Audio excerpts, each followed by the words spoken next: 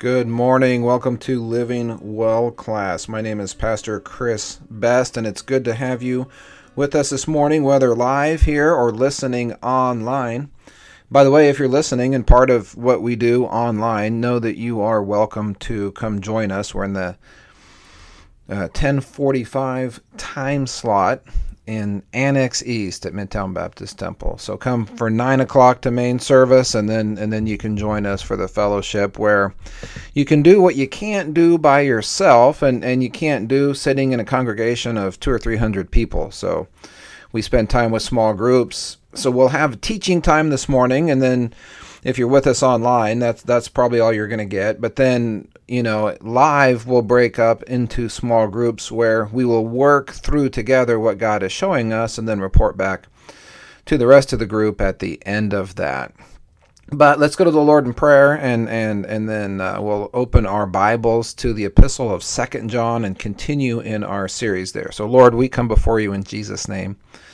And God, we thank you for your Spirit. We thank you for your word. We thank you for your love and the fellowship that we have together in Christ. God, it is so good to be part of what you are doing. So we just ask you for your grace, Lord, that you would speak to our hearts and minds through your word by your Spirit this morning in Jesus' name. Amen. So we are in 2 John this morning. We've worked our way all the way to verse 2 so far, and what we've seen in this series so far is that we live and love for the truth's sake. So if you've got your Bible open, you can see in 2 John chapter 1. The elder unto the elect lady and her children, whom I love in the truth, and not I only, but also all they that have known the truth. And right there it is, all they that have known the truth love. Okay, so working through that in the last few weeks, what we've learned is that the truth is absolutely amazing.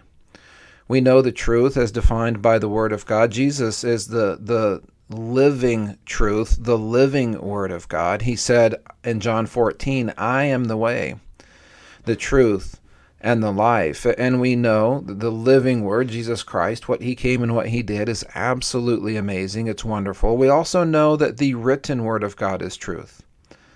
John prayed in John 17:17, or Jesus prayed in John 17:17, sanctify them through thy truth. Thy word is truth. And we know we have the written Word of God and God's testimony on that. And we know that the word, the truth is amazing. It does what nothing else can do. It's a light that shines in a dark place, and it brings light, and it brings love, and it brings peace, and it brings joy, and it brings hope to a world that just lies in wickedness otherwise. And that amazing truth, what we've seen is that truth is in us. We are truth bearers. And last week we saw that we have the truth, we should appreciate the truth, and we should know the truth.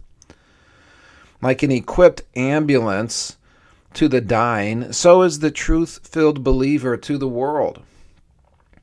We saw last week, like an ambulance exists for life's sake, because life is precious, and that ambulance has life-saving equipment. The ambulance goes out and for life's sake does what it does. Well, so the believer loves for truth's sake. The equipped believer can take the truth and go out and seek and save the lost. It's an amazing, amazing thing. And this week we come to 2 John chapter 1, verse 2, for the truth's sake, and then here's the next part, which dwelleth in us and shall be with us forever. And the point that we want to see this week, this is, I'll just give you an alert, a nerd alert. We're going to kind of nerd out a little bit this week in terms of our illustration, because what we see, that which dwelleth in us and shall be with us forever, there's an eternal perspective to this. What we're talking about is part of the eternal makeup of the believer.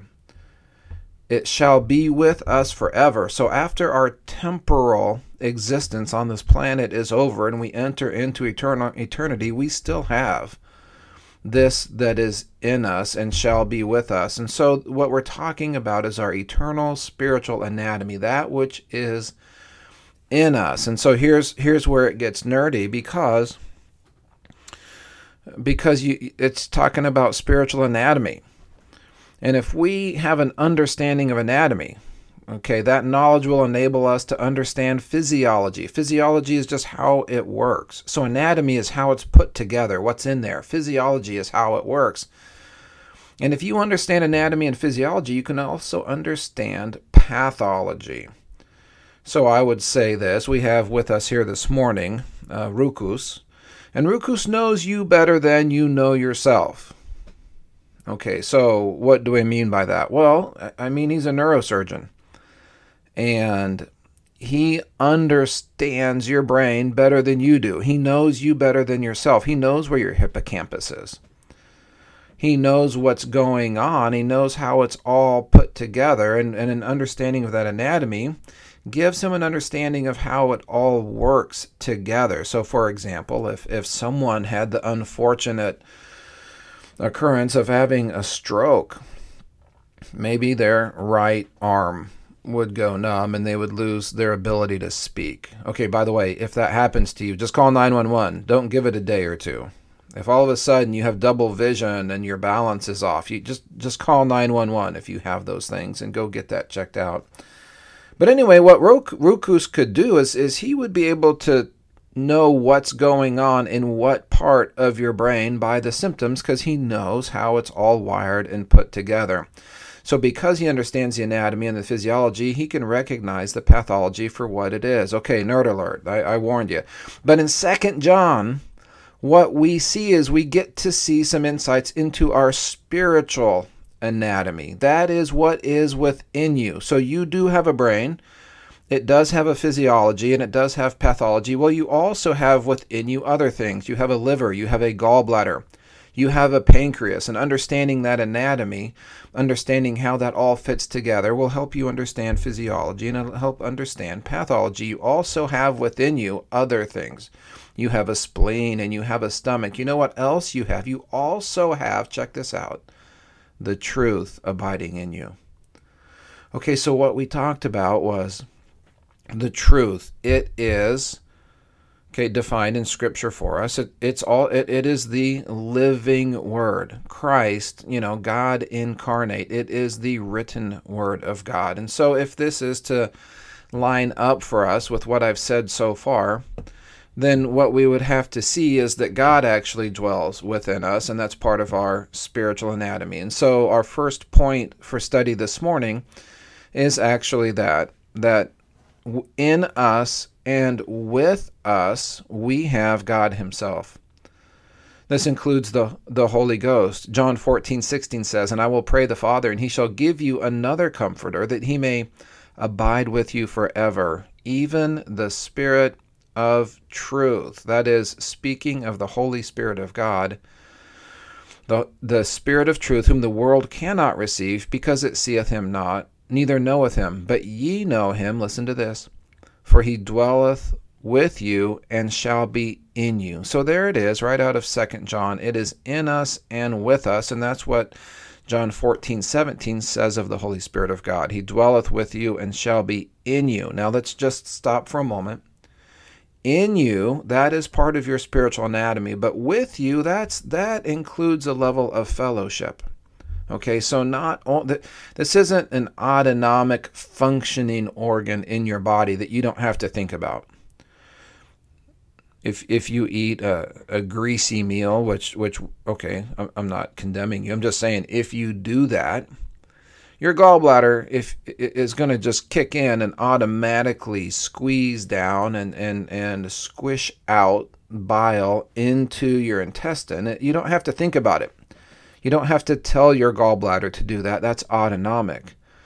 But this idea that he dwelleth not just in us, but with us, what that communicates to us is that there is a degree of fellowship that goes beyond just something that happened. It is an ongoing process where we need to acknowledge his presence, and we'll talk more about that later. But we also see within us that God is within us. 1 John 4:12 says, "No man hath seen God at any time. If we love one another, God dwelleth in us, and his love is perfected in us." And so here again, we see that if we have the truth we love, God is the truth. God dwelleth in us, and that results in us loving one another. Galatians 2:20 is a familiar passage that tells us that, not only do we have the Holy Ghost within us, not only is God dwelling in us, but Christ. And so there's your Trinity. Galatians 2:20, "I'm crucified with Christ. Nevertheless I live, yet not I, but Christ liveth in me." Okay, so we indeed do have, as part of our spiritual anatomy, God himself living within us. We also have the Word of God in us. So here's what we see. The Word of God is our second point of study here. The Word of God in 2 John chapter 1, verse 2, it just defines it as the truth. The truth is in us, and we've read that already. We also have in Colossians chapter 3, verse 16, the Word of Christ dwelling in us. Colossians 3:16, "Let the Word of Christ dwell in you richly in all wisdom, teaching and admonishing one another in psalms and hymns and spiritual songs, singing with grace in your hearts to the Lord." By the way, there's your anatomy and your physiology. Let the word of Christ dwell in you richly in all wisdom. Okay, so there's your anatomy is that the word of Christ is to be in you richly. That means it, like you know it. It's in there. You've got it. You're meditating on it. You've worked through it. In all wisdom, that means there's stuff you're doing with it, not just passively like, well, I think I have the word in there, but it hasn't affected me at all. No. The word is being lived out. And so here's the physiology. Teaching and admonishing one another in psalms and hymns and spiritual songs, singing with grace in your hearts to the Lord. Anyway, there we go. Okay, so the Word of God dwells in us. We have the truth in 2 John chapter 1, verse 2, the Word of Christ in Colossians 3:16. Here it says it in John 15:17, Christ's words, "If ye abide in me, and my words abide in you, ye shall ask what ye will, and it shall be done unto you." And so, you might not have known it, but within you is God himself, and within you should be the Word of God. And this brings us to our two key points that we want to consider. Number one, we need to be aware of our eternal spiritual anatomy, and we need to practice the presence of God. Okay, so that's a strange phrase. I've taken it from Brother Lawrence's book, which is just titled "The Practice of the Presence of God," and I guess I'll just make a plug for that book real quick.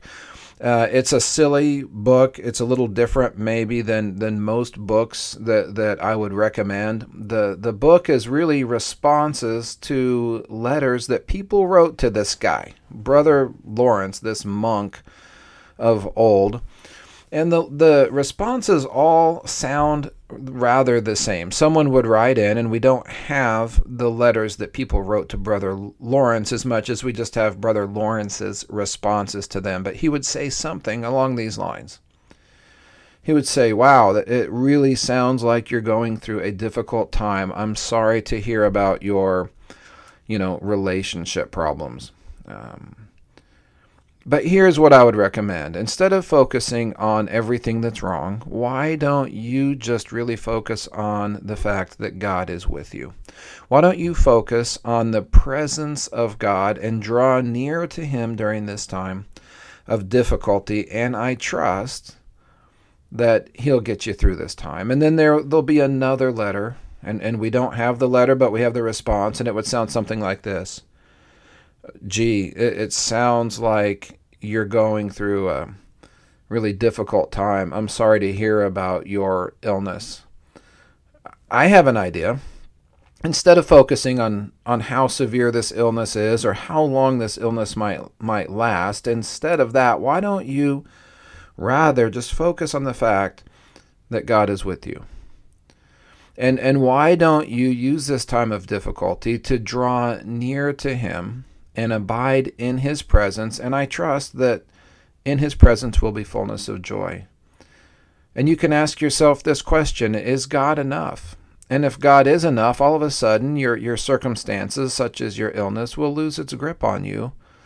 And so anyway, this book, The Practice of the Presence of God by Brother Lawrence, it really just instructs to focus on the presence of God. And it is amazing how fickle we are. It's amazing how we can intellectually agree and we can study our Bibles and see that God is with us, and then we can turn around and act not only like he's not with us, sometimes we act like there is no God.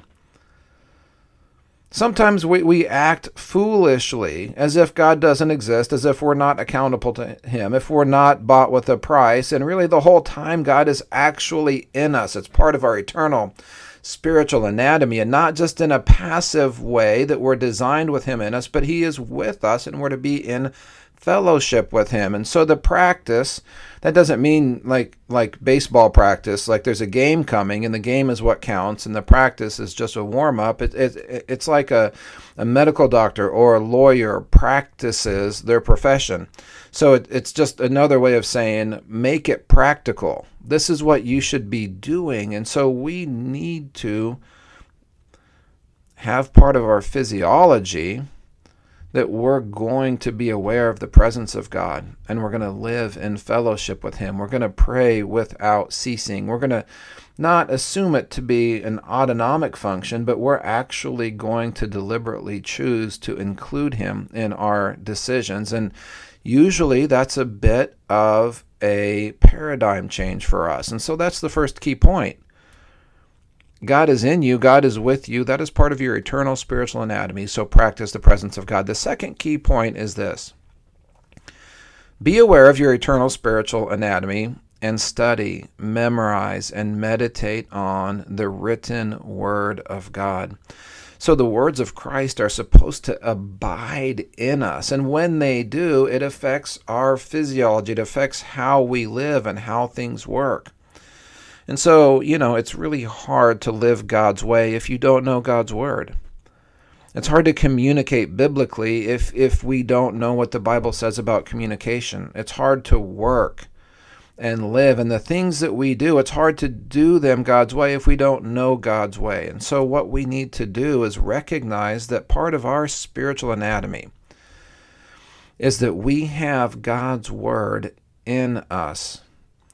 We're not just reading a chapter a day to keep the devil away. We're actually working to study God's word, to rightly divide the word of truth, and then learn, memorize, meditate on the word of God. And what happens then is our physiology begins to change. What is in us, in terms of our spiritual anatomy, will cause us to live differently. We will find ourselves teaching and admonishing one another with psalms and hymns and spiritual songs, singing with grace in our hearts to the Lord. We'll find ourselves living out what God instructed, and his ways are so much better. Oh, taste and see that the Lord is good. Blessed is the man that trusteth in him. And how we trust in him is by doing things his way. And what you're going to find, I guarantee it, is that if you'll trust him according to his word, you will be blessed. Now, I'm not talking about a prosperity gospel, but you will be set free from all the things that hinder, that bother, that weigh us down, and we just put our trust in him.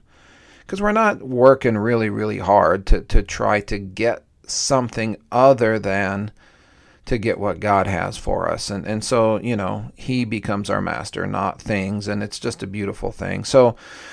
So there's our anatomy, there's our physiology. We're going to break up into small groups now and work through what it is that the Holy Spirit is showing you. We want to be quick with the gospel in our small groups, and here is the gospel that Jesus Christ came. He lived a perfect life, the life that we couldn't live.